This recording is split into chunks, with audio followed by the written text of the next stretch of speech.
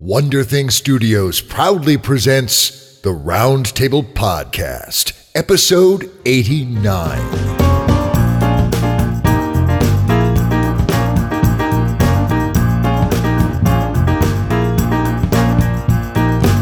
Hello, literary alchemists. I'm Lauren Scribe Harris. And I'm Dave Robison.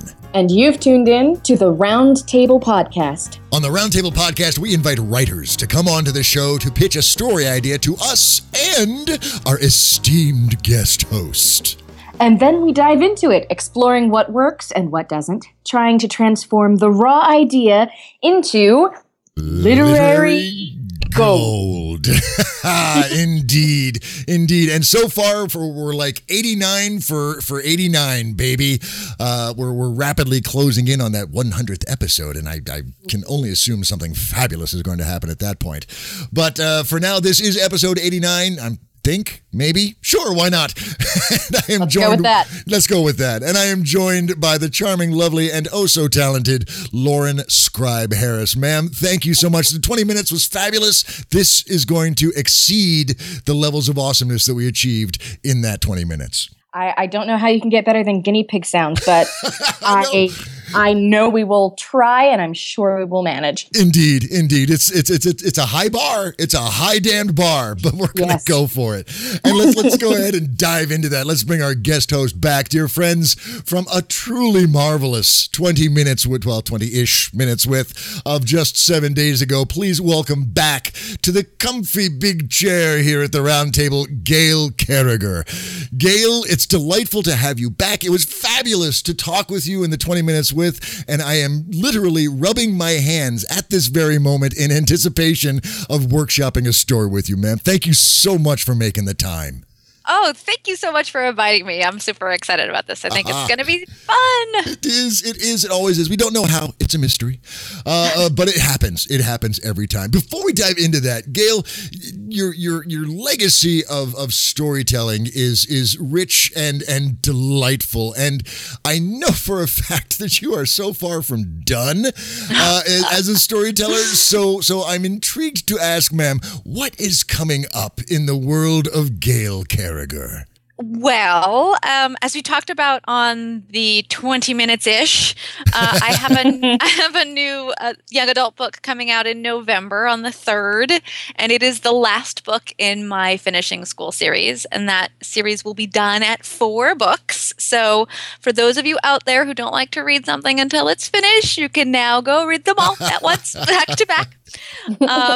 So I'm pretty excited about that. And for anybody who might be in the Bay Area, I am going to be at Doc's Comedy Club in San Francisco on October 28th. Oh my God! With Jackie Cation doing the Dork Forest podcast, and then she and a cadre of stand-ups are going to do some stand-up after that. So you can get all my favorite things are in one place. I happen to be a big fan of stand-up comedy. So it's stand-up comedy and a podcast, and I will be talking about my dorks.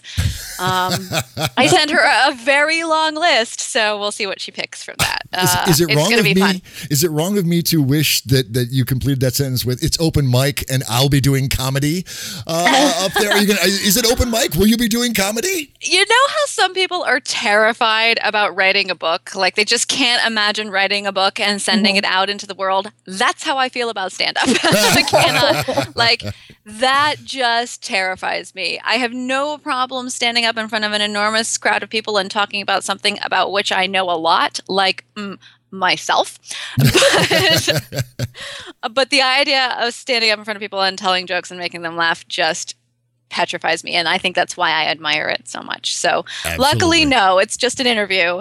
But after that, I will be in the audience watching the stand-up because I think it's going to be wonderful. Well, and the first book of the new series, The Custard Protocol, came out last March, and that's right. The second book, Imprudence, is due out sometime in 2016, maybe? Let's just say I am really... it's Sunday, and I will be writing it this afternoon because certain persons is a little late on the deadline. Actually, It's not my fault. I made my word count. I was supposed to be done on Friday, and I was done ostensibly by the Picto tracker, but the book's not done. So the story is not finished. So this one's running a little long. Knowing me, I'll freak out and knock it down hardcore in the editing phase. I don't like to be over 100,000 words if I can help it. So yeah. So we're not talking. I mean, that book is going to be awesome. Like I was saying before, we're going into Africa outside of Egypt, and they're tracking the source of the Nile, and it's like super fun and exciting. But it is, it's killing me, you guys. It's killing me. Author found dead at her keyboard. Writes the end. It's already delayed, so I'm just like, meh. And one of the things I'm learning is that, deadlines are not as big a deal as I thought they were because you've earned some grace, I think, with the rigorous schedule that you've held yourself You've put in your dues. Absolutely. Yeah. So that's on the docket. Hopefully I can make it. Yeah. Okay. And so that's on the docket. Anything else coming up? Well, once that's done and in the bag, which I'm hoping, so I'm hoping it'll be done by the end of this month, October, because frankly, I go on book tour and then, so it better be done. At least a rough draft is going to be done. Okay. And then I'm hoping it'll be edited and off to print and press by the end of the year. And then it's kind of up to the publisher when they decide to release it. Okay. So they're waiting on me. So it really is my fault. We don't have a release date for that book, and I'm going to own it. But I am out of contract after that, and I have elected to take a break for 2016 because I want to start writing some shorter stuff, and I want to start doing some self-publishing of my own stuff. Ooh. So, yes. So you're going to see some shorts in world. I'm hoping mostly in world. So you'll see some novellas and some short stories. A lot of favorite side characters coming back, and I think their own stories. Getting their own little stories and little. And it's going to be. I think it's going to be quite romance heavy. I'm feeling quite romantic these days. So. So I have my fingers crossed for my favorite. Everybody is going, let it be X, let it be Y. Oh, yes. Yeah, and I think it's going to be super fun. I want to see what it's like to put my own book out and find my own cover art designer and all that sort of thing. That's marvelous. I'm aware it's going to be work, but yes, but you've been doing this for quite some time, and you have a keen eye for the industry, so you know the work that's coming up. That's fabulous, Gail. I love that. Yeah, I think it'll be really, really fun. And the sort of model idea is that I get it all figured out, and all the business end of things figured out as well in 2016, and then I'll be back on the wagon and doing hopefully kind of one book a year for Orbit or for Little Brown or for whoever, and then a couple of things that are my own around that. Outstanding. What about conventions? I know you will be attending conventions. Oh, yes. Yes. I will be at World Fantasy, which is in Saratoga Springs in November. In fact, that's my launch weekend, and I'm hiding out rather than going on tour. I'm hiding out at World Fantasy instead. Although I'm not actually officially there. I'm merely staying in the hotel and drinking at the bar. But I have Northshire Books in Saratoga Springs has very graciously agreed to host a little tea party. So if you happen to be local, you can come down and say hi. And it's going to be, this is all on my website. Yes. And then I'm off to Boston. I'm doing a launch at Porter Square Books in Boston. Boston's one of my favorite cities, and I have a bunch of friends there. So I'm going and hanging out and doing an event. And then I'm going to go to Charleston to do Y'all Fest, which you guys, if you are at all into children's or young adult literature and you're in anywhere near it, it's almost all of the events associated with it are free. You just have to get yourself to the Charleston, South Carolina downtown area and find a program. And there's like major heavy hitters there. Melissa Marr is going to be there, and Patricia Bray and Brandon Sanderson. Yeah, there are just some major authors in young adult lit that are going to be there. So come, bring your kids. There's tons of signings. This is called Y'all Fest?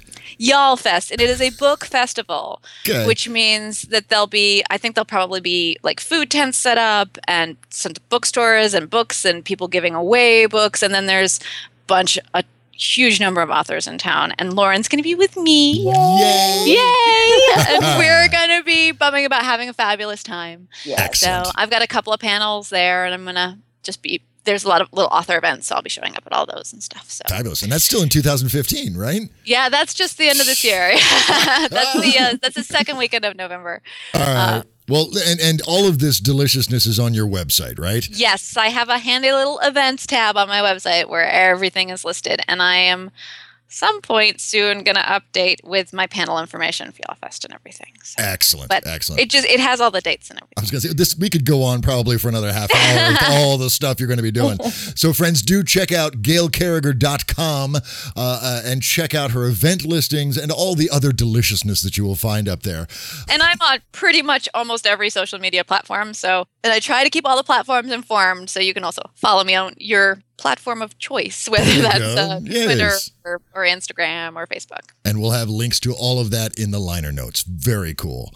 So, Lauren, since your last appearance as my wing angel for an episode, I have no doubt things have been evolving in your world, sequels being completed and whatnot. Catch the listeners up on what's happening with you. Yes, indeed. I have completed the second installment in the Mill Road Academy Exorcist series, the first of which is called Exorcising Aaron Wynn. The second one is called The Girl in Acid Park, and that will be out in December. Yes. Let's see, I've completed the rough draft of the first book in a fantasy series that I brainstormed on the Round Table podcast some years back. So that is finished now and going into heavy edits as soon as I'm done with the rough draft of my current YA fantasy that I'm hoping to complete before YALLFest. I have 5 weeks to write like 50,000 words. So we'll see what happens. You can do it. I can do it. It's like NaNoWriMo. But I'm currently also in school. I've gone back to school to study echocardiography, which is ultrasounds on the heart. So that is eating up a lot of my time. But I am at Starbucks in the mornings before my labs, furiously typing away. And it's fall break for me right now. So yeah, I have no excuses. I'm going to be hitting the pages hard, and I think I can do it. So you make that happen, lady. You make that happen. And as far as things coming out, that's about it. That and some narration for Starla Hutchton. Ooh, yes. Oh, right. For her flipped fairy tale series. Yes. Shadows on Snow. I am almost done with that. And so that will be out at some point in the hopefully near future. Are you narrating it, Lauren, or is it full cast? It's not full cast. I'm narrating, doing all the that's exciting stuff. And Brian Lincoln, another one of our friends from Smoky Writers and audio editor extraordinaire, is doing the editing. Fabulous. Outstanding. Very cool. That's going to be a piece to watch for. Very, very cool. Awesome. And where can people go online, Lauren, to stay abreast of all the fabulous things and these wonderful creations that you're building and putting out there? Well, I do have a Facebook fan page, which is Lauren B. Harris, fantasy author. I also have a website, which is laurenbharris.com. Excellent. I will make sure links to all of that and your Twitter profile and all of that. Yeah, I have Twitter and Instagram. My Instagram is largely just selfies and pictures of my cat. But I occasionally will put up writerly things on there as well. Very good. At least a nod to the writerly pursuits amid the cat photos. I mean, selfies and cat photos. That's. I feel like that's a writerly pursuit. Sure, let's go with that. Absolutely. Yeah. Very cool. Well, I will make sure all of that gets into the liner notes as well. That's awesome. All right. Well, now here's the next stage, and here's what I'd like to do right now. I'd like to first pause briefly and give some podcast airtime to a fabulous ebook or another podcast, a Kickstarter. Who knows? There's so much going on out there. But when we come back, Lauren, Gail, I would love to workshop a story with you. What do you say? Yes, this is exciting. Yeah, absolutely. And that's the promise. That's the plan. So friends, don't you go anywhere. We will be right back. Do you like listening to audio science fiction? Are you a fan of writers reading their work? My name is Mike Luoma. By day, I play tunes on the radio. The rest of the time, I'm creating science fiction and comic books. And I bring my two worlds together each week with my glow-in-the-dark radio podcast, where I read you my stuff. You hear free science fiction audio adaptations every week. And I give away the audio versions after I've podcasted them, too. Free science fiction audiobooks on iTunes and at audiobooks.com. I hope you'll check out my Glow in the Dark radio podcast or any of my free science fiction audiobooks at glowinthedarkradio.com. I'm Mike Luoma. Thanks for listening. Welcome back, dear friends, and now we get down to the reason why you're here and the reason why we're here, the Story Workshop, the brainstorm extraordinaire. And that does not happen, dear friends, without a courageous guest writer, a creative and courageous guest writer stepping up boldly and setting the table for our brainstorming feast. And dear friends, our guest writer for this episode was born and raised in Kansas City, Missouri, which is the location of this year's Worldcon, which is kind of coincidental. Interesting. And while he's not an actor, he plays one in the courtroom as a civil attorney, hammering out the daily 9 to 5 in pursuit of truth, justice, the American way, and the billable hour. But by night, he mends his soul as a fledgling web developer, amateur photographer, loving Dachshund owner, and persistent, though not always consistent, new author. And though he cherishes his Sunday football and playoff baseball, he has sacrificed them willingly, nay, gladly, to take the writer's chair here at the Round Table. So, dear friends, please welcome our guest writer for this episode of the Round Table, Rick Malone. Rick, dude, I don't care how many times you've done this, stepping up and offering up your baby for scrutiny and discussion is never an easy thing. So hats off to you. Thank you so much, sir. Oh, you're welcome. Thank you guys so much for being here today. I appreciate it. Yeah, absolutely. So I'm curious, amateur photographer, do you have a site where you gather your photographic and digital creations? Well, it's funny you say so, because I've kind of merged that with my fledgling web development and recently published my personal site. It's sharpdressedcode.com. Ooh, is ZZ Top involved in some way? Not quite, but it definitely was the play on words and also the play on the language I write in is C#. Outstanding. Sharpdressedcode.com. And now you'll see what I consider my better photos right there. Outstanding. Friends, check that bad boy out. That's intriguing. Don't do it now, though, because we've got a story workshop to get into. All right, Rick, you know how this works. We give you 5 to 8 minutes. Give us the title, the target audience. Give us a tagline or a hook line. Introduce us to the themes of the story, the world, the characters, and then give us just some basic tent poles of the story, and we will be off to the races in a frothing brainstorm. I'm going to stop talking. The mic is all yours, sir. All right. This is a YA fantasy adventure. The working title is Hallenport Canyon. Adolescent twins are implicated in inciting the end of times by a zealous priest seeking to raise a deity-led army to overthrow the current political order. I'm struggling with the theme, but it's right now, everybody has a personal sense of justice and redemption, but what does either mean if fulfilling yours must suppress or oppress another's? The world. It's a secondary world in which magic works. The nation of Hallenport sits between the omnipresent dangers of the canyon, which may be the pit of hell on Earth, and Ebonwood Forest, equally as dangerous to humans, if not controlled by the resident elves, with whom Hallenport keeps diplomatic relations. Hallenport Palace actively protects its peoples from the canyon. In this world, works of great art can be imbued with a live, sentient spirit. The world also contains a rare, extremely valuable, and magical mineral called Edda Stone. Polish one into a crystal ball and it might help you see into the past and future. A personal talisman might make you age more slowly. It's mostly illegal to possess, especially in large quantities. One of the world's most precious artifacts is the Arch, made of Edda Stone and a tool of the monarchy. Put 2 people or objects between it and it will reveal their relative fates. Put your coffee cup on the other side, say, and you might see a vision of yourself finishing the last sip. Our protagonists. A primary protagonist is Beckett Kent, a teenage girl, particularly empathetic. She can communicate emotionally with animals. It's a rare trait documented once in a generation in this world. She does not understand routine social cues. She's terrified of most organized social gatherings, although she doesn't mind getting lost in a crowd. More than anything, she wants to find a situation where she feels appreciated for exactly who she is. By the end of the story, she'll appreciate that she's unique, but not alone in the world. Alex Kent is Beckett Kent's timid twin brother. He's very intuitive, yet insecure of his abilities and often caves to peer pressure. He's terribly afraid of failure and disappointing others. He wants to find his purpose in the world. By the end of the story, he'll have decided that he alone is responsible for defining his own purpose. Joseph Jacks is a tenacious only child with a sense of entitlement. When he doesn't get his way, he's quick to suspect sabotage. He's most afraid of losing his friends and family, although I don't believe he's self-aware of this fear yet. More than anything, he wants siblings, and Alex and Beckett are two of his only friends.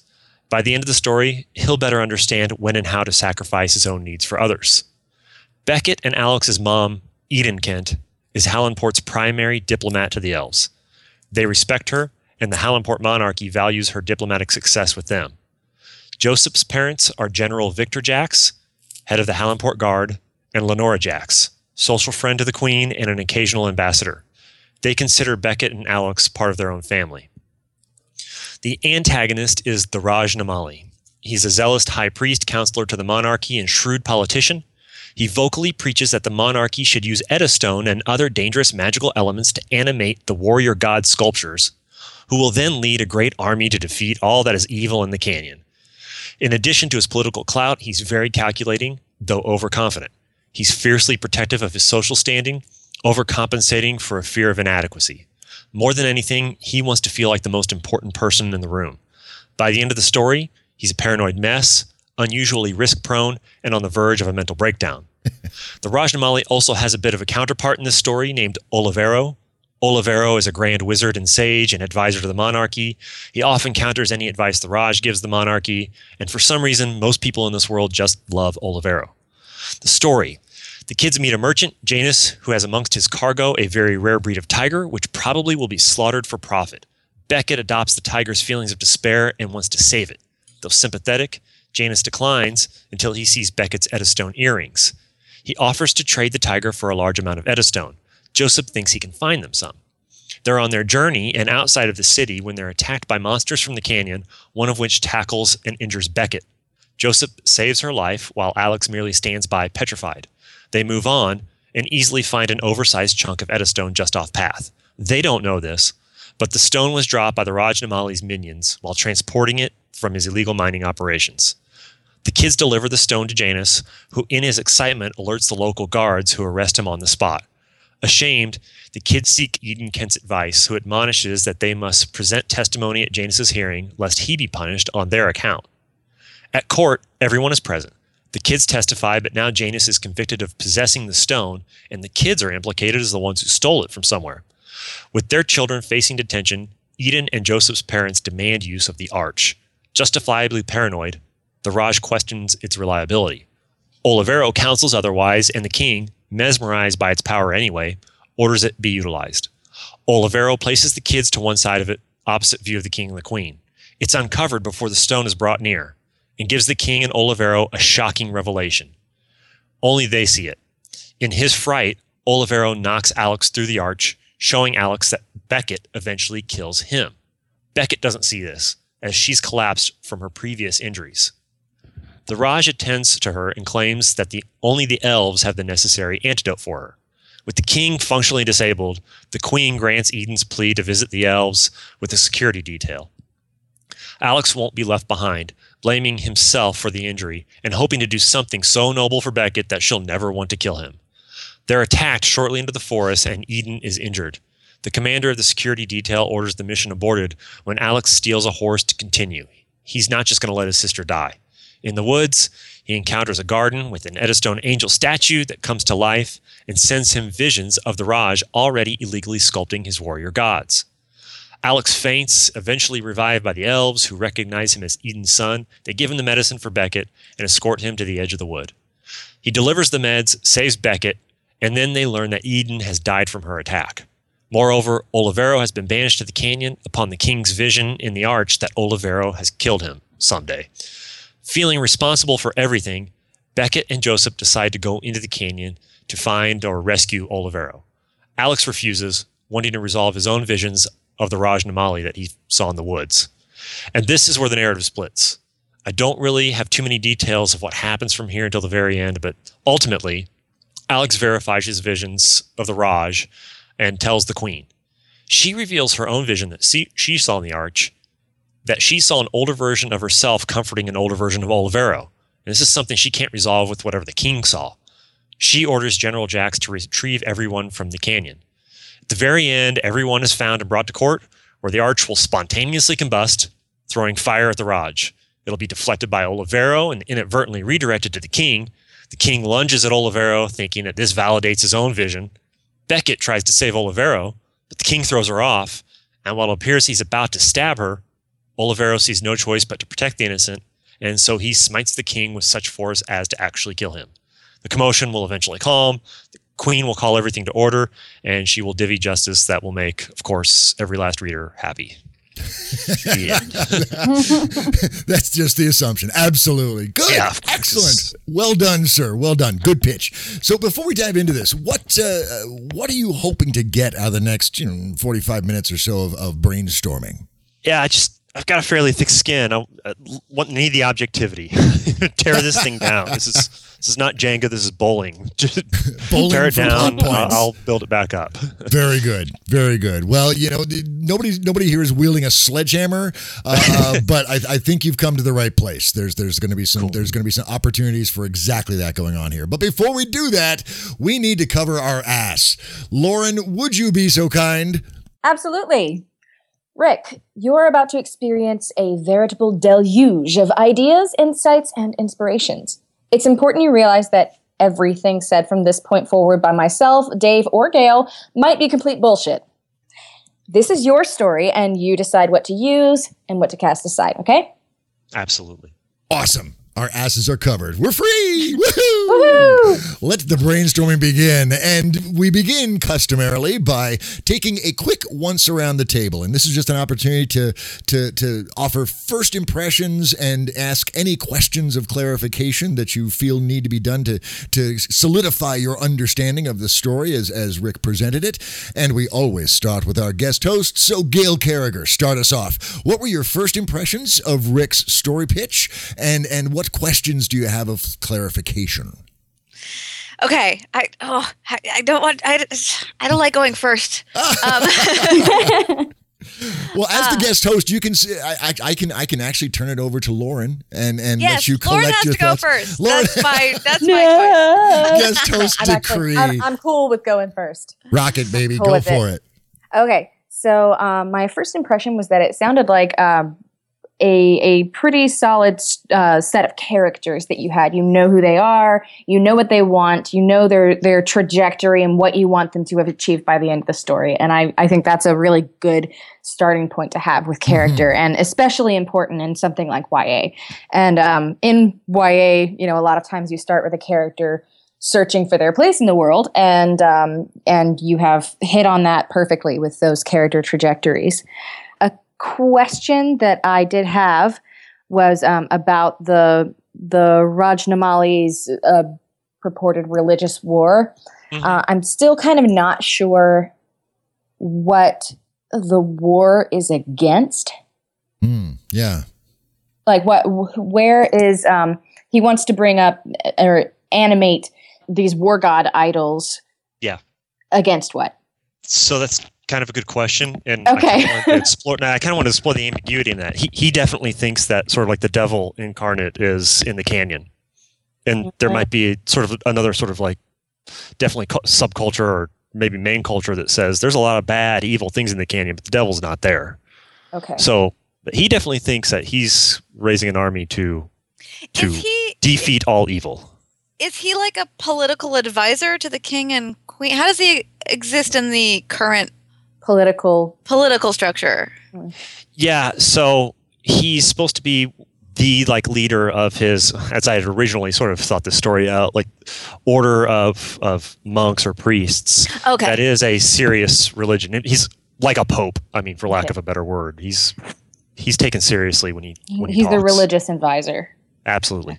Okay. And I want to know more about the dominant religion and the gods and the characters' relationships with the gods and stuff like that. But I think that can be relegated to a little bit later in the discussion. Actually, I'm going to say, Rick, can you give us just a real quick, who is Raj the priest of? What that god is? Okay, you guys we might want to workshop that. Okay, very good. That's probably the weakest part of my story, to be honest. I just to assume that there's sort of a thought. There's a religion that worships idol gods and pantheistic deities. Okay. I have an idea for this. I know we're like jumping right into workshop really quickly, but my thought would be, so Raj, the bad guy, is trying to collect the Edastones, correct? Or he wants to collect enough to animate these god statues. Yeah. What if he's running a smear campaign against the Edastones surfacely? So what if his religious cult is like a purge or a purist cult where they're ostensibly trying to get rid of them, and so they're collecting them in the guise of like nobody should have them because they're evil or they invoke demons, and then of course in reality he's collecting them all for his own personal use. That's awesome. That is awesome. Because that would be a sort of a nice contrast and a that great would allow reveal. Yeah. That would actually allow him a soapbox to stand on against using the arch during the trial. So he wouldn't want to use the arch because, hey, that's magic and that's the that's Eddystone. You can't do that. That's the realm of the gods. That's the gods' prerogative to have that kind of power, not or the humans. devils. Yes, exactly. Or the devils. Yeah. And he can play on the fear of people who don't have any magical ability, or who are just like scared of this unknown, these sprouting up of these kids with abilities or whatever. Yeah. And here you have two main characters, Beckett and Alex, who both have power and who show up in the very beginning with Beckett has those Eddystone earrings, so you've got that, and you've got the Janus who wants all the Eddystones, and so that's a good. I agree. I think. And the Raj can take a stand at the trial against the sure, and that evil makes it more inherent. Evil. Yes, that's awesome. Very cool. What else, Lauren? What other questions did you have? Well, the big question that I had was why you chose spontaneous combustion for the arch at the end rather than it being the result of the main character's agency, and whether or not you would be up for us changing that up. Yes, I'm up for you changing anything and everything. The reason I sort of chose spontaneous combustion was I kind of want the arch to be somewhat of like an unknown commodity farce. Like, what does this thing really do? I told you in the pitch, it does this, but not everybody's so sure that's what it does. It might be. We can explore some or maybe it actually sort of has its own mind of its own. Like, hey, I'll show you guys to use me. But anyway, and I like that, but I'm not sure I like that as the climax, because I feel like for the main characters, especially in a YA, they really need to have a very strong hand in the climactic action and be the instigators of the big change. Yeah. I wonder if we could bring, because I felt like at a certain point, Joseph doesn't seem to have as much of a plot action as the twins do. So I wonder if somehow he can have a hand in sort of sneaking about and demolishing the arch or doing something that causes it to fracture or combust. Well, and we know that Beckett has those Eddystone earrings, and I wonder if there's a way to show throughout if they find some way to interrupt or incite some kind of combustible property within the Eddystones throughout the series, and they figure that out and are able to trigger that at the end there. That might be... Or their earrings have something to do with the arch, and maybe they activate an alternative power or something along those lines.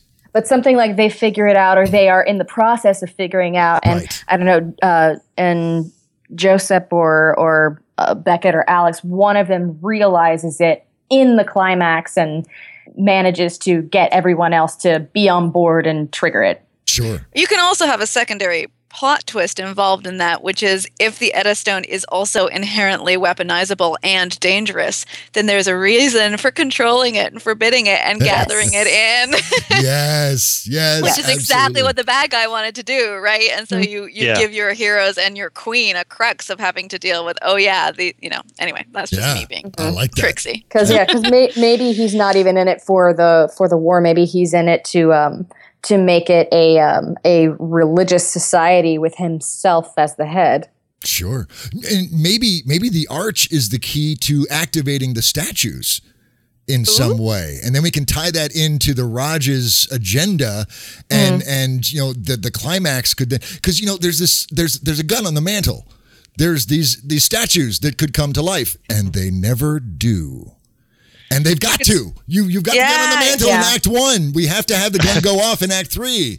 So maybe that's one of them wheeled through the arch and then animated. Yes.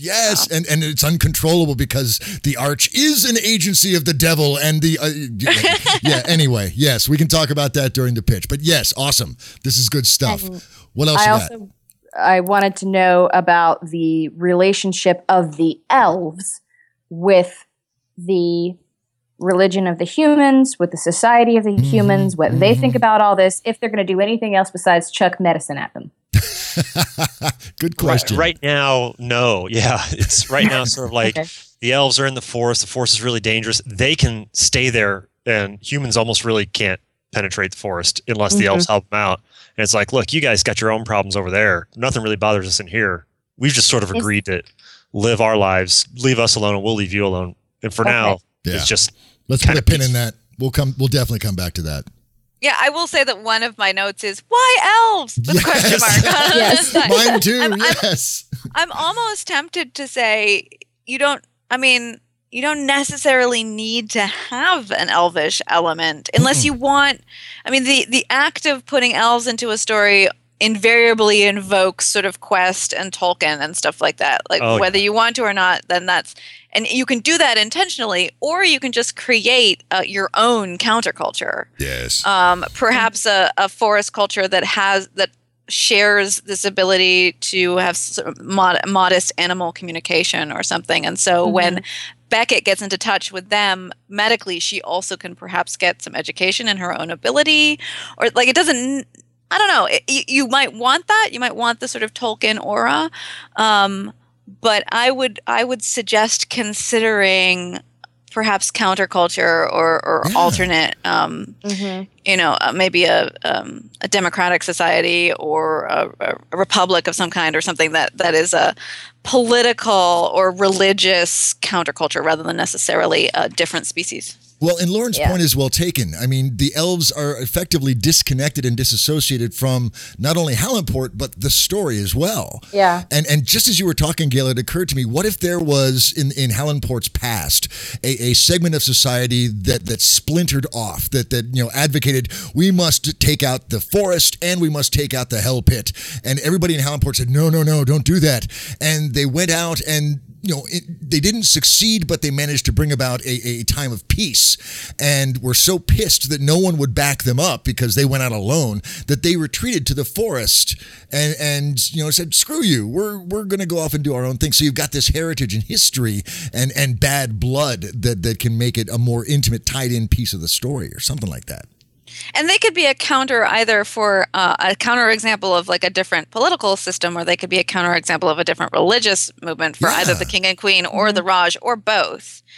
Like you can have them practice an alternate religion as an example on how they interrelate to the Eddystone as an example of a different approach. Ooh, yeah. Nice. Yeah. And they may be the key to finding out whatever it is.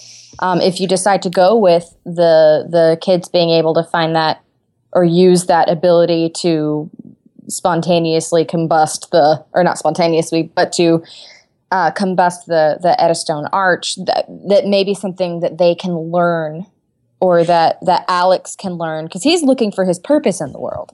Yeah. So well, and that's perfect because there's that whole scene where Alex goes into the forest and wakes up and the elves all like him and here's the cure and go home. Why? And now, you know, and I hate to invoke the "you are the chosen one of destiny" card, but maybe, you know, this bloodline has, maybe they're tied somehow to this counterculture, and you know they know that he's there and they know his sister has the stones, and that's why they're helping him, because this can bring about, you know, a new age of some kind. I don't know, but it ties. Or Alex. I mean, even if they just revere people with the gift. Sure. Yeah. Anyway. Or you can do a sort of banal twist on it. Like, I'm always drawn to the idea that, for example, that China had fireworks forever and ever and ever, and it took them a very long time to figure out that gunpowder was also a weapon.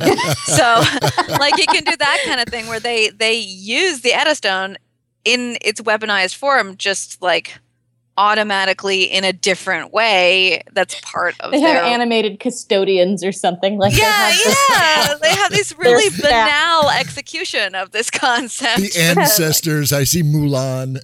Yeah. That's awesome. Well, and Guy, can you imagine, you know, if the Eddystone does have time control capabilities, can you imagine a weaponized Eddystone where a warrior can like phase out of time and then, you know, boom, boom, boom, 5 hits immediately and then step back out again? That would be badass. And they just use it for their furniture, so there's always a chair when you need one. It's lost lore. This is Gail's comedy brain activating. This is great. I love it.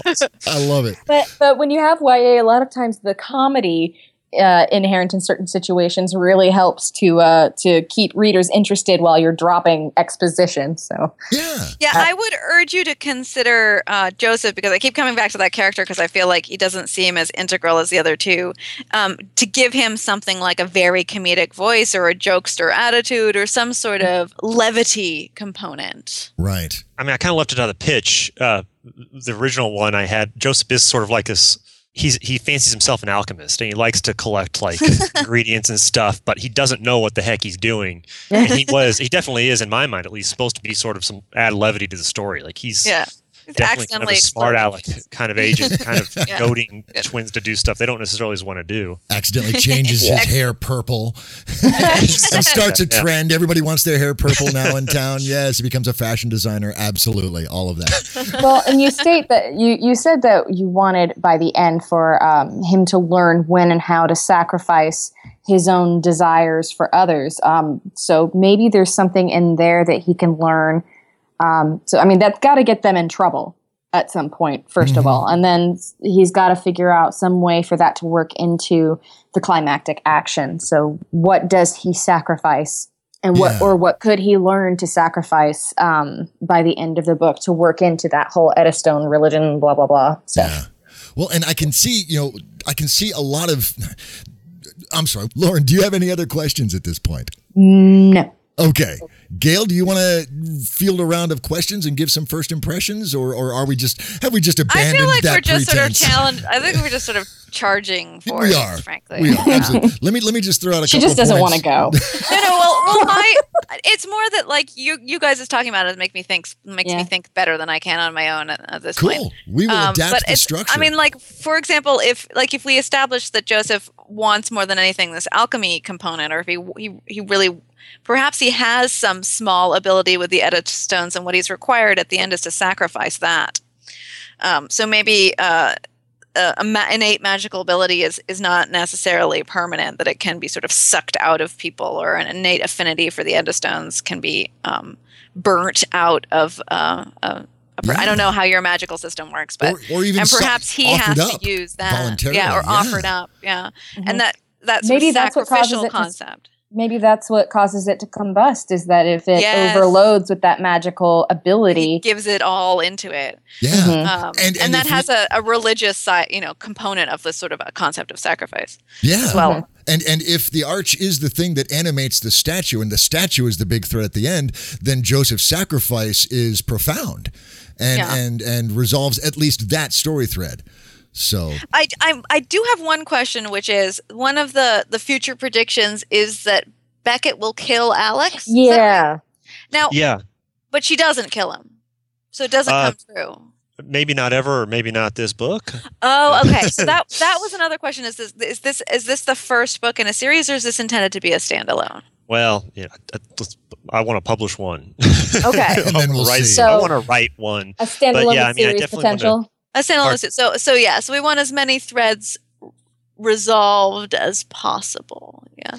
I also kind of wanted to. I mean, an original idea I had wanted to explore with this was: is there really such a thing as fate? Like, that showed Alex Beckett killing him.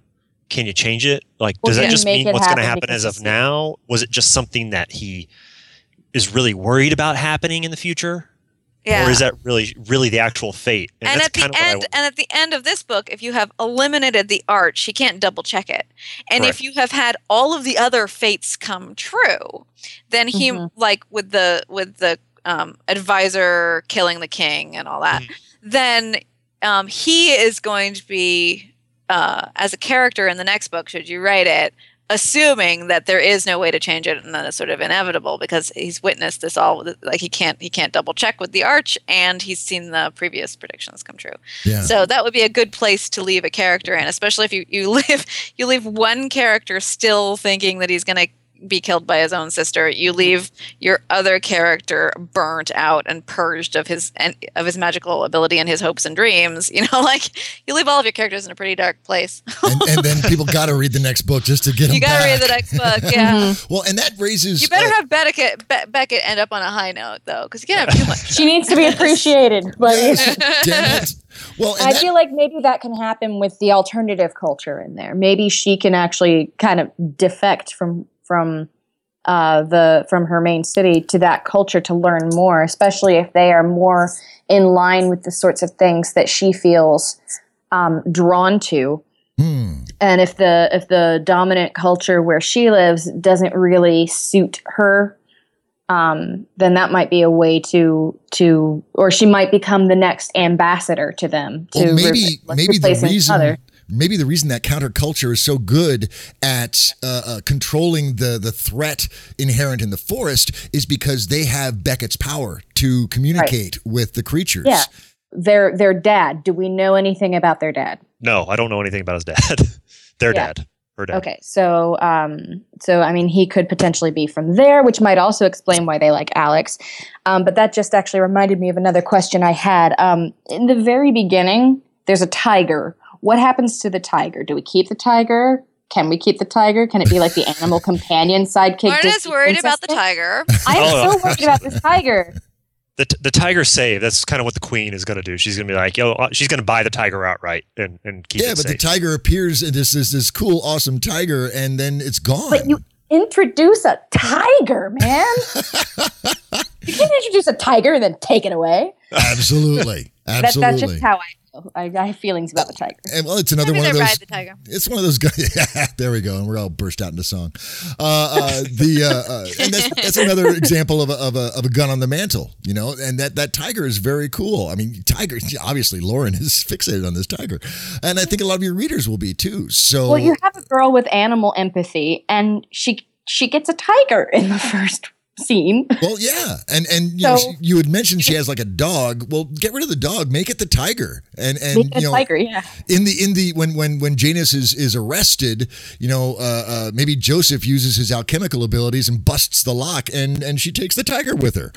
And now the tiger is hanging out with her, and she's developing a bond with that, which is also kind of a cool hook into. And maybe that way, instead of it being Joseph that saves her from the wild beast thing when Alex freezes up, maybe it's the tiger. There you go. Ooh. Yeah. Tiger to the rescue!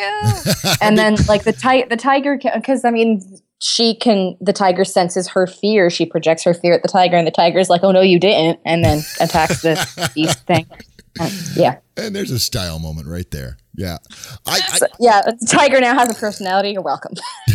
Well, and I want to, another one of the themes that I'm seeing in this general arc, Rick, is there's a lot of focus that's placed elsewhere in the context of the story. For example, I love the irony at the end of the king and Olivero, and the king forces Olivero to kill him because of the king's misconception. That's wonderful irony. But it's got nothing to do with the kids. Yeah. It's got nothing to do with your POV characters. And if we could take that delicious irony and put it squarely into our primary POV characters, I think that would serve us very nicely. The other thing that I noticed, and another one of those gun on the mantle things, is if and I love the discussion we had about Alex's vision of his sister killing him, but we need to address that. I think, and Gail, Lauren, correct me if I'm wrong, but it feels like seeing that, yes, it can still be dangling at the end, but at some point between seeing it and the end of the story, there needs to be a confrontation. Yes. There needs to be a moment. And I could see... He has to tell her. Yeah. And maybe Alex, one of his character qualities is he's struggling under the shadow of his sister, who's fabulous and awesome, and he's feeling a little left out, and that's turning into seeds of potential bitterness or distance from the sister. And this could be the spark that brings that to the fore. Also, the separation, if she does end up, going away, would make more sense, because he would also want to physically put distance between them to save himself in a way. And that could be the wonderful resolution at the end, because he's the only one that knows. He goes into the forest. He knows things about these people. He probably recognizes, God, they're a lot like my sister Beckett. She'd probably like it here, but he's pissed at her, and he's not going to tell her about it until they resolve these issues between them. And then he realizes he must tell her, because it's up to her, and it's part of her destiny, even though he may not know his own. So that's just a nice resolution there, and a nice stepping stone for a potential sequel. So yeah, love it. So I have another. I'm a little hesitant to suggest it, but I'm gonna go ahead and do it anyway. Which is, if I were you, I would consider gender swapping Joseph. Mostly because the goofy male friend has with two dudes and a girl in a young adult series is a little overdone. Occupied. Good word. So yeah, if Joseph were a female character or I don't know, transgender, I don't know, anything, you just something else. You might consider it, just because, and keep some of the same prototypes, the sort of goofy, humorous sidekick type, is fine, but But there was automatically an assumption of eventual romantic connection between him and Beckett. Yes, that I had to Alex. We can transfer that to Alex. You can transfer the affection, or not. Or you can keep the girls affectionate with each other. Yeah, absolutely. There's nothing wrong with that. Yes, absolutely, absolutely. Well, and that raises a point, and I just want to.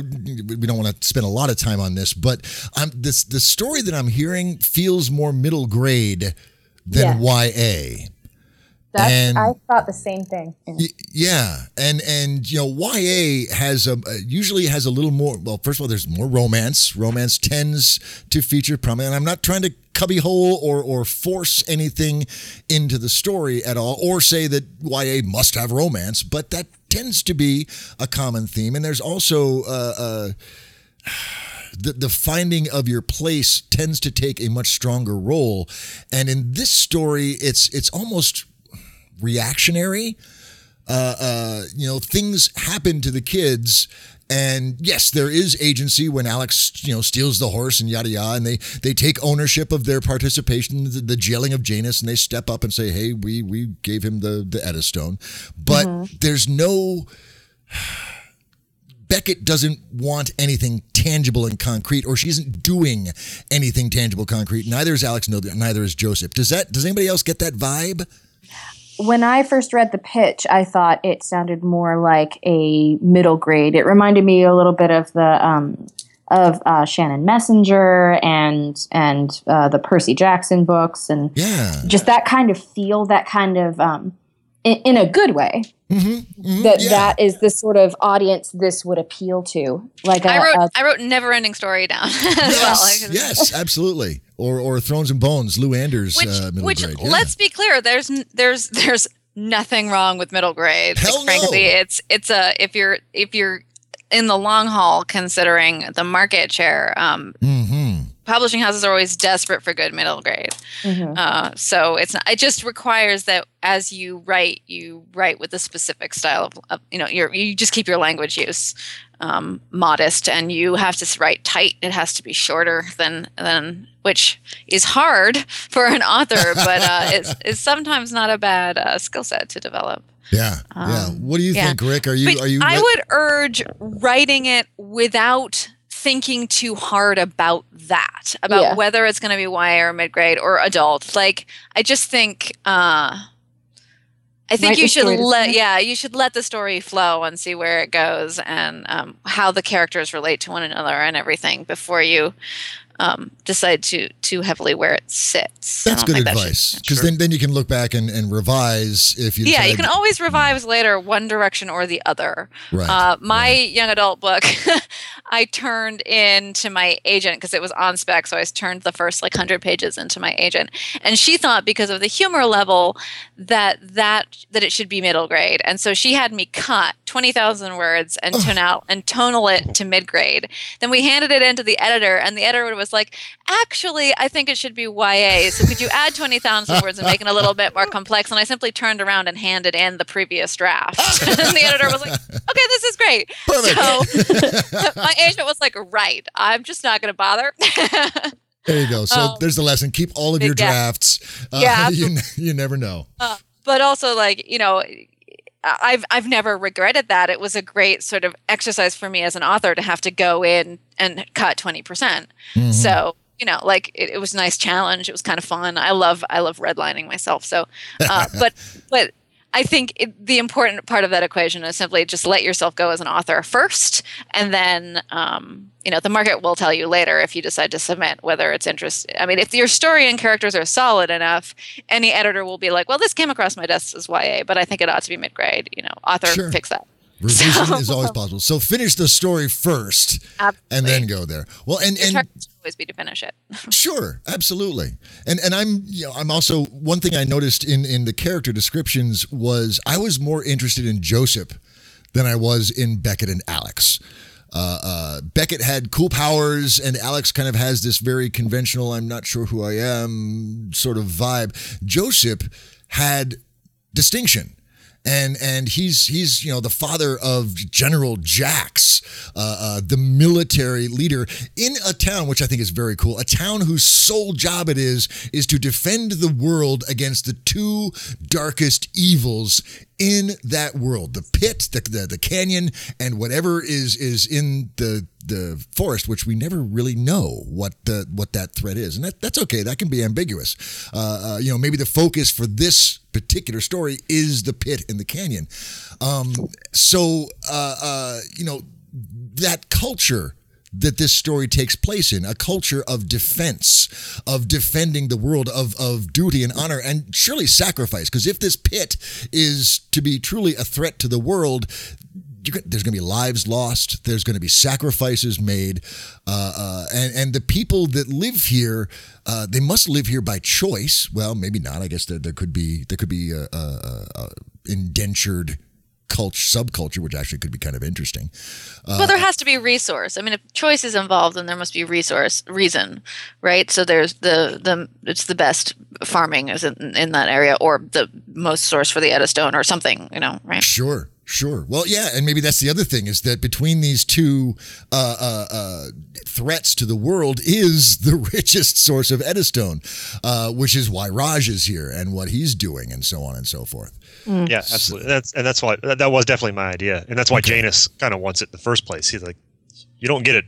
Yeah. Too many places. Yeah. You don't too many people have it. Well, time is ticking down. We're not done yet, but let me turn it to you, Rick. What we've thrown a bunch of stuff at you already, which is inevitable during a roundtable brainstorm. Is there any area in this last bit of brainstorm goodness that you'd like us to focus on? Anything that the conversation has invoked in your imagination, but you're not quite sure how to pursue? I don't think so. I mean, I'm on board with almost all of this stuff. Awesome. Joseph is going to be the female pretty soon here, and middle grade, Percy Jackson never-ending story. That sounds good to me too, if that's what it ends up being. So. Okay. Well, Gail, what about you? Is there something that we haven't touched on yet that you're going, we really need to smooth this out? I don't think so. I mean, I agree with Lauren that one of your primary concerns at the end is going to be agency. Mm-hmm. So, and she's right. So it's one of the hallmarks of something like, and you can see this. So if you know the Percy Jackson books and you know the Harry Potter books, the Harry Potter books essentially start out as sort of mid-grade and end up being YA. The Percy Jackson books, so far as I have read, tend to be mostly mid-grade. Yeah. But is that a hallmark of mid-grade is a hallmark of that age group, right? So in your Holes is another really good example. So when you're around like 10, 11, 12, the world is happening to you. Mm-hmm. Adults are telling you what to do, all of those sorts of things. So there is this sort of sensation of being swept along in events that are beyond your control and then trying to seize control of those events. In other words, trying to take your independence from your parents. Whereas with young adult, it's more this sort of high school feeling of establishing your own identity as independent from your parents. So it's slightly different, but that all ties into agency. So agency in YA is often things are happening to the characters, whereas in mid-grade is things are happening to the characters in a chaotic, out of control sensation, and your purpose of your characters is finding that control. Whereas in YA, agency is something that the characters develop for themselves, and so through the course of YA, and usually relatively early on, things stop happening to the character, and the character makes things happen. Yeah. And so as you're writing, you might find that one or the others is a way you're sinking. But if you want powerful YA, the characters have to be the ones choosing their actions. And that's just, I guess that's just something to keep in mind as you write. Mm-hmm. Is like, absolutely. How much of this is them being swept up in sort of political machinations, and how much is them saying, like, I am now, like, I identify this problem, the tiger, and I am now going to rescue that, or I'm going to take these actions in order to release the tiger, and that's my goal, and I'm choosing to do that. So in other words, if you're going to have a confrontation with Raj at the end, it either is this big political thing with the adults figuring out with each other, or one of the kids is like, I'm taking that dude down. And the one is mid-grade and the other is YA. Very cool. That's wonderful. That's a great description of those two story types. That's incredibly helpful. Lauren, what about you? Is there something that you wanted to touch on that we didn't get a chance to? I do want to know a little bit more specifically about the gods, like whether they're all war gods or whether it's a pantheon type setup. Let's talk about that. Yeah. Yeah. I can see, with Hallenport being set up in a position of defense, protectors of the world. I can see like an Athena or a defense god, a Horus type of god, or something along those lines. That's my gut instinct. What do you guys think? It seems to me kind of like it would be a Sparta type situation where they revere more heavily the war type gods, the defense type gods, if the society has anything beyond just those particular gods. It would be fun to have Raj, if we're running with this idea of him collecting the Edda stones in a sort of, these things are dangerous, we must keep them from which I think from we the all people. like a lot. Yes. It would be fun to also have him ostensibly be representing one of the pacifist gods. So like a Hecate or like a hearth god style, in like a protective deity. And so whereas his intentions again are this twist where he has this warlike reasoning for it, for himself. He could be in a way using this god to his own ends, which would also be like, if you wanted to have real interactive deities, you could have the god interfere. You could have a Deus Ex moment where that god is like, like, you used my name in vain, basically. And I'm not going to smite you, but I'm going to level the playing field. I'm a protective god, so I'm not going to just hurl shit at you, but I'm going to do this instead, right? Right. I don't know if you want your gods to be that active in this world. Well, I like that because, one thing that's missing is, if Hallenport is protecting the world from these things, protecting who? We don't know anything about the world that Hallenport is protecting. So maybe there is a chief god of that world, which would then be a nice hook into some world building into the world out there. And it is a very pacifist, nurturing, hearth type god, and that's what Raj is ostensibly pandering to, and that aligns beautifully with what you were describing, Gail. I think that would be very cool. Yeah, and it's fun. I'm always interested in, I mean, you do get these incredibly warlike cultures like Sparta or even Athens, for all they pretended to be intellectuals. But they always have, if you have a pantheon, you always have, counterbalances to your war god. And there's always this level of understanding that an active war god has an element of foolishness. There's cultures seem to understand that their own propensity to war is stupid. Yeah. The war gods are often dumb. They're easily duped, that sort of a thing. And there's always other gods, right? There's always a love. There's always a defense, a passivity, a wisdom, all of those sorts of things. And that's a wonderful lens into the culture that reveres them. So having those gods defined could be a very cool shorthand to understand the culture that the story is taking place in. And to understand the specific characters, like each of the kids might have a god that they a patron, yeah, you can do a patron, same thing. Like if they wear an idol of the god that appeals the most to them. Like for Beckett, it might Eddystone, be Eddystone tiny idols that could come to life, like Ushabtis. Little tiny fishes, like little vicious gods. I love it. You have defied me. I will smite you. Oh, shut up. But they're always kept really, really small, so they can't really do anything. Right? Which is why the big ones are so scary. Make that happen. Yes. that would actually be a really good way to foreshadow what happens with the larger idols. Yes. Oh, hell yeah. Have those little idols. And like for Beckett, it would be something like like an Artemis type, somebody who is very animal oriented and has that sort of animal or farm. You can have a farming, agro-pastoral god. Yeah, sure. Yeah. And like Joseppa, some kind of book learning or trickster, like academic or trickster. Yeah. And when Alex gets pushed through the arch, his idol comes to life. Ooh. So there's the foreshadowing, and there's the secret. But his idol can't talk or anything. Exactly. It's just this teeny tiny thing that's wildly gesticulating. It sounds like a guinea pig. Teeny tiny pinches. So just be like, no, don't do that. Just pinches him or something. I love it. Like a pin.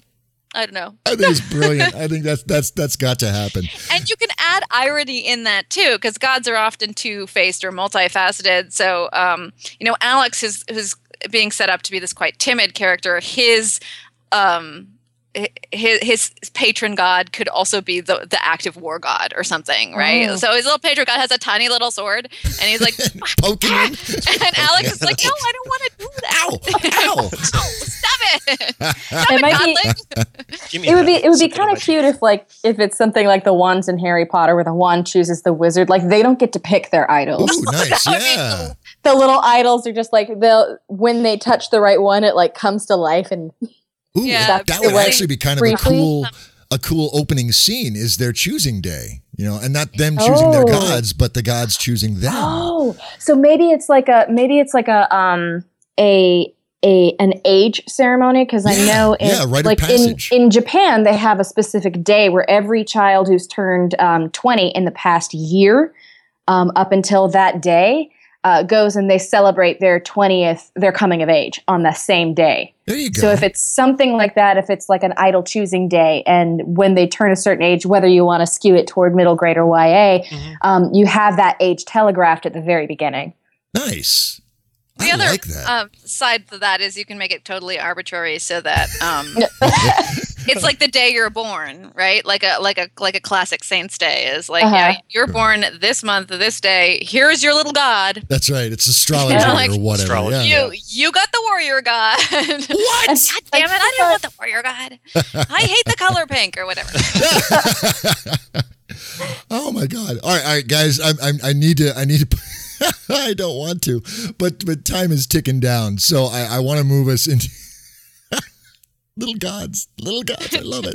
Yeah, they might have done like a little punch drunk and slightly too ridiculous and into the brownies and Willow here. So you might want to dial down a little bit. The seed is a strong seed, and how it blooms is up to you. Exactly. So let me move us into our final stage of these brainstorms, which is the final wrap up. We're going to go once more around the table, and knowing Gail's propensity not to go first, Lauren will lead off with you, and then to Gail, and then to myself, and just basically, summarize what you feel is most important. Give Rick any last minute advice or suggestions in pursuing this book, and just fill his pockets with literary gold. So Lauren will lead off with you. Final thoughts for Rick. All right. I definitely think that you can really separate out the two cultures that you have. The culture, and I like the idea of it being a counterculture. I would definitely scrap the elf idea and go with that counterculture and really define those along the lines of the religion to give your evil Raj Namali character a sort of an entire group that is showing what he pretends to be. Mm-hmm. Mm. And then, and defining your gods and your world and your magic is all going to be important. But the most important thing is to make sure all of your main characters have a hand in every major turning point in your story. That's right. Because you always, when somebody talks about your story, you want them to lead with the character, not the concept. Right. Yep. Very cool. Gail, what about you? Final thoughts for Rick? I would say to I'm going to give you a homework assignment. Ooh, and you can Professor Carragher, very good. You can do this either as a speed writing assignment, be like, okay, I'm just like put yourself on the clock for 20 minutes, or you can be like, okay, I'm just going to do a page or 500 words or whatever. Make it easy on yourself and a low barrier to entry so you don't put it off. Okay. And I would say write a piece that is only dialogue, no set tags, no nothing, between your three characters, your three kid characters. And you can pick a point that's within the story as you imagine it, or you could do when they first met each other, or you can do them talking about a homework assignment, or talking about just having come from a religious service. Just give yourself a simple, single day in the life for these three kids, and then have them just talk to each other. And I think that will just give you insight into how they interrelate with each other, what their different voices are like, what they're just thinking about in every day. Because I'm such a character-driven reader and writer. I think it's always good to give yourself character, because I think, everything comes easier if you know these three kids really, really well. So if you give yourself just one little assignment like that, I think it'll give you some important insight into them. Very much so. Very much so. I saw a post recently that talked about how, the why of something is what informs the power and magnitude of the what that you do. So, action is awesome, but knowing why you're taking the action informs that action much more profoundly. So, yes. And awesome. I think you have really good insight into the motives for these kids, but I want you to know how they talk to each other as well. I just think that's a really good skill to have before you start out or really delve into a story. Absolutely. Absolutely. Good advice. Good advice. And for myself, Rick, I'm going to offer the word integration and offer it as a blanket term in the context of how you tie this story together. As it was presented, the elves were separate and the Hell Place is separate, and the place that Hellport is defending is separate. We don't really, it doesn't figure in to the story that you're telling. And likewise, the kids are largely at this point reactionary, and shifting them towards a more active focus and have things in the world, the creatures in the forest, the Hell Place, the culture that they're growing up in. Whatever aspects of that need to be brought to the forefront are relevant in some way to the protagonist's story. If we're dealing with the struggle of the mandates of the mother country to the politics of Helenport, then we also are dealing with, and that'll be revelationary to the dealings of the kids to their parents or to their superiors or whatever, making sure that everything reflects back on the story and, most importantly, as has been pointed out, the characters in that story, these 3 POV characters, and making sure that everything is in service to their story will cohese, that's a word? I'm making a word. Coagulate, yes. Congeal, that's gross. It'll bring everything together and tighten the threads of the story and make everything driving forward to that resolution that you're striving for at the end. So that, and I would add to that, don't be afraid to, like, we've thrown a lot of stuff at you. Don't be afraid to delete a concept or just be like, that is not relevant to this story. It can go to another book. It's okay. Absolutely. To pare down. Yeah. Because as you observed, YA and mid-grade tend to be shorter stories, and you don't have a lot of time and space for those explorations. So, and one of the fun thing for readers is finding out more about the world as the series progresses. So yes, and then there's collateral stories and side short stories that you self-publish because you're awesome that way. So yeah, very cool. All right, so Rick, here's the deal, man. And this is the standing offer here at the Roundtable. You write this bad boy. You make this thing happen. And you put it out in the world, whether it's a PDF on your website or some 6-figure deal with a traditional publisher, anything in between, doesn't matter. Get it out there so it's infecting people's minds and seeding them with your visions and your imagination. And you let us know. And then we'll have you back and we will knight you. We will make you a Knight of the Round Table podcast. You down with that, man? That is going to happen. Very cool. Very cool. Hey, NaNoWriMo is right around the corner. I know. You are set, man. Perfect. You are time. And you know what 50,000 words is? That's a mid-grade novel. Holy crap. Ooh. There you go. 30 days, write the first draft. First draft, just tell yourself the story. It doesn't have to be brilliant, a staggering work of genius. Just tell yourself the story and put that 50,000 words. That's awesome. Hey, I know a great Facebook page you can join. Indeed. The RoTanoRimos. Indeed. We are fabulous that way.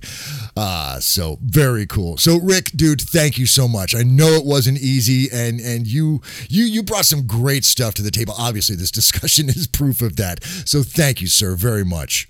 Oh, thank you guys. So this is, it's not gold for anybody else. It has been for me. This is great. That's the beauty of the Roundtable, man. It is gold for everybody else because all the stuff that was going on during that last 45 minutes or so, literary gold, fabulous. And that is due largely to the presence of our fabulous guest host, Gail Carriger. You are the reason why we bring veteran authors onto the Roundtable to bring us that fabulosity, your experience, your insights. And I am justified in that choice once again in this particular one. Thank you so much, ma'am. Oh, thank you so much for thinking of me and having me back on. And I can't wait till we do it again. I love when people say that. That's so going to happen. Absolutely.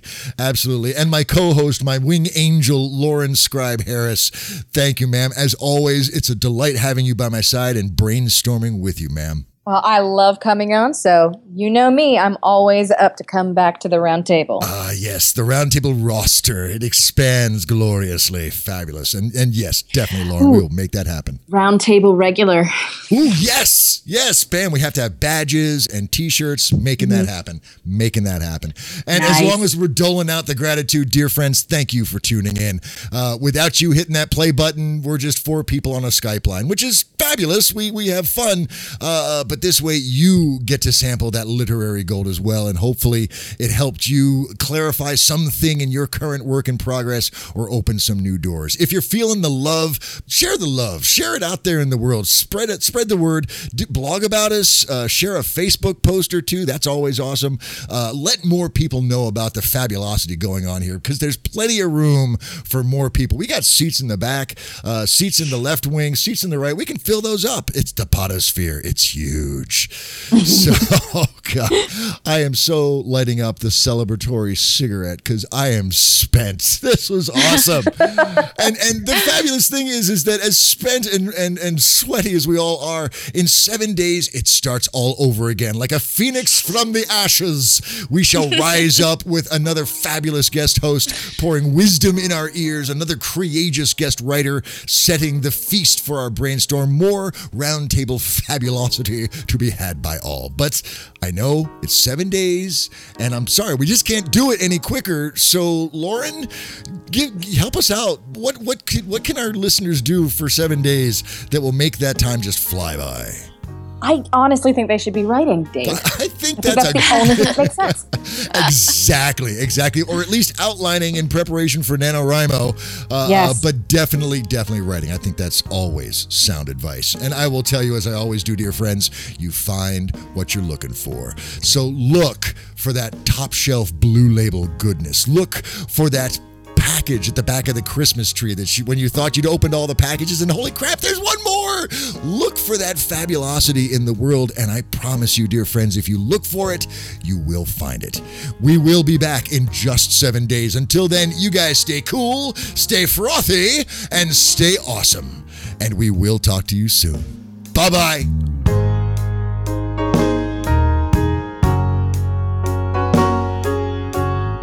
This episode of the Roundtable Podcast is copyright 2015 by Wonder Thing Studios and is released under a Creative Commons Attribution, Non-Commercial, Share-alike license. That means please don't sell it, but you can share it to your heart's content. You can even use portions of it in your own productions, as long as you release those productions under the same licensing terms and reference us as the source. Theme music for the Roundtable Podcast was performed by the Hepcats of Brotown: Gary Gold, David LaBroyere, Billy Nobel, and Matt O'Donnell. If you would like to be a guest writer or guest host, join in on the conversation, or just learn more about us, visit our website at www.roundtablepodcast.com. We're also on Facebook at facebook.com/roundtablepodcast and on Twitter at Writers Podcast. And you can always email us at thetable@roundtablepodcast.com. Thanks for listening.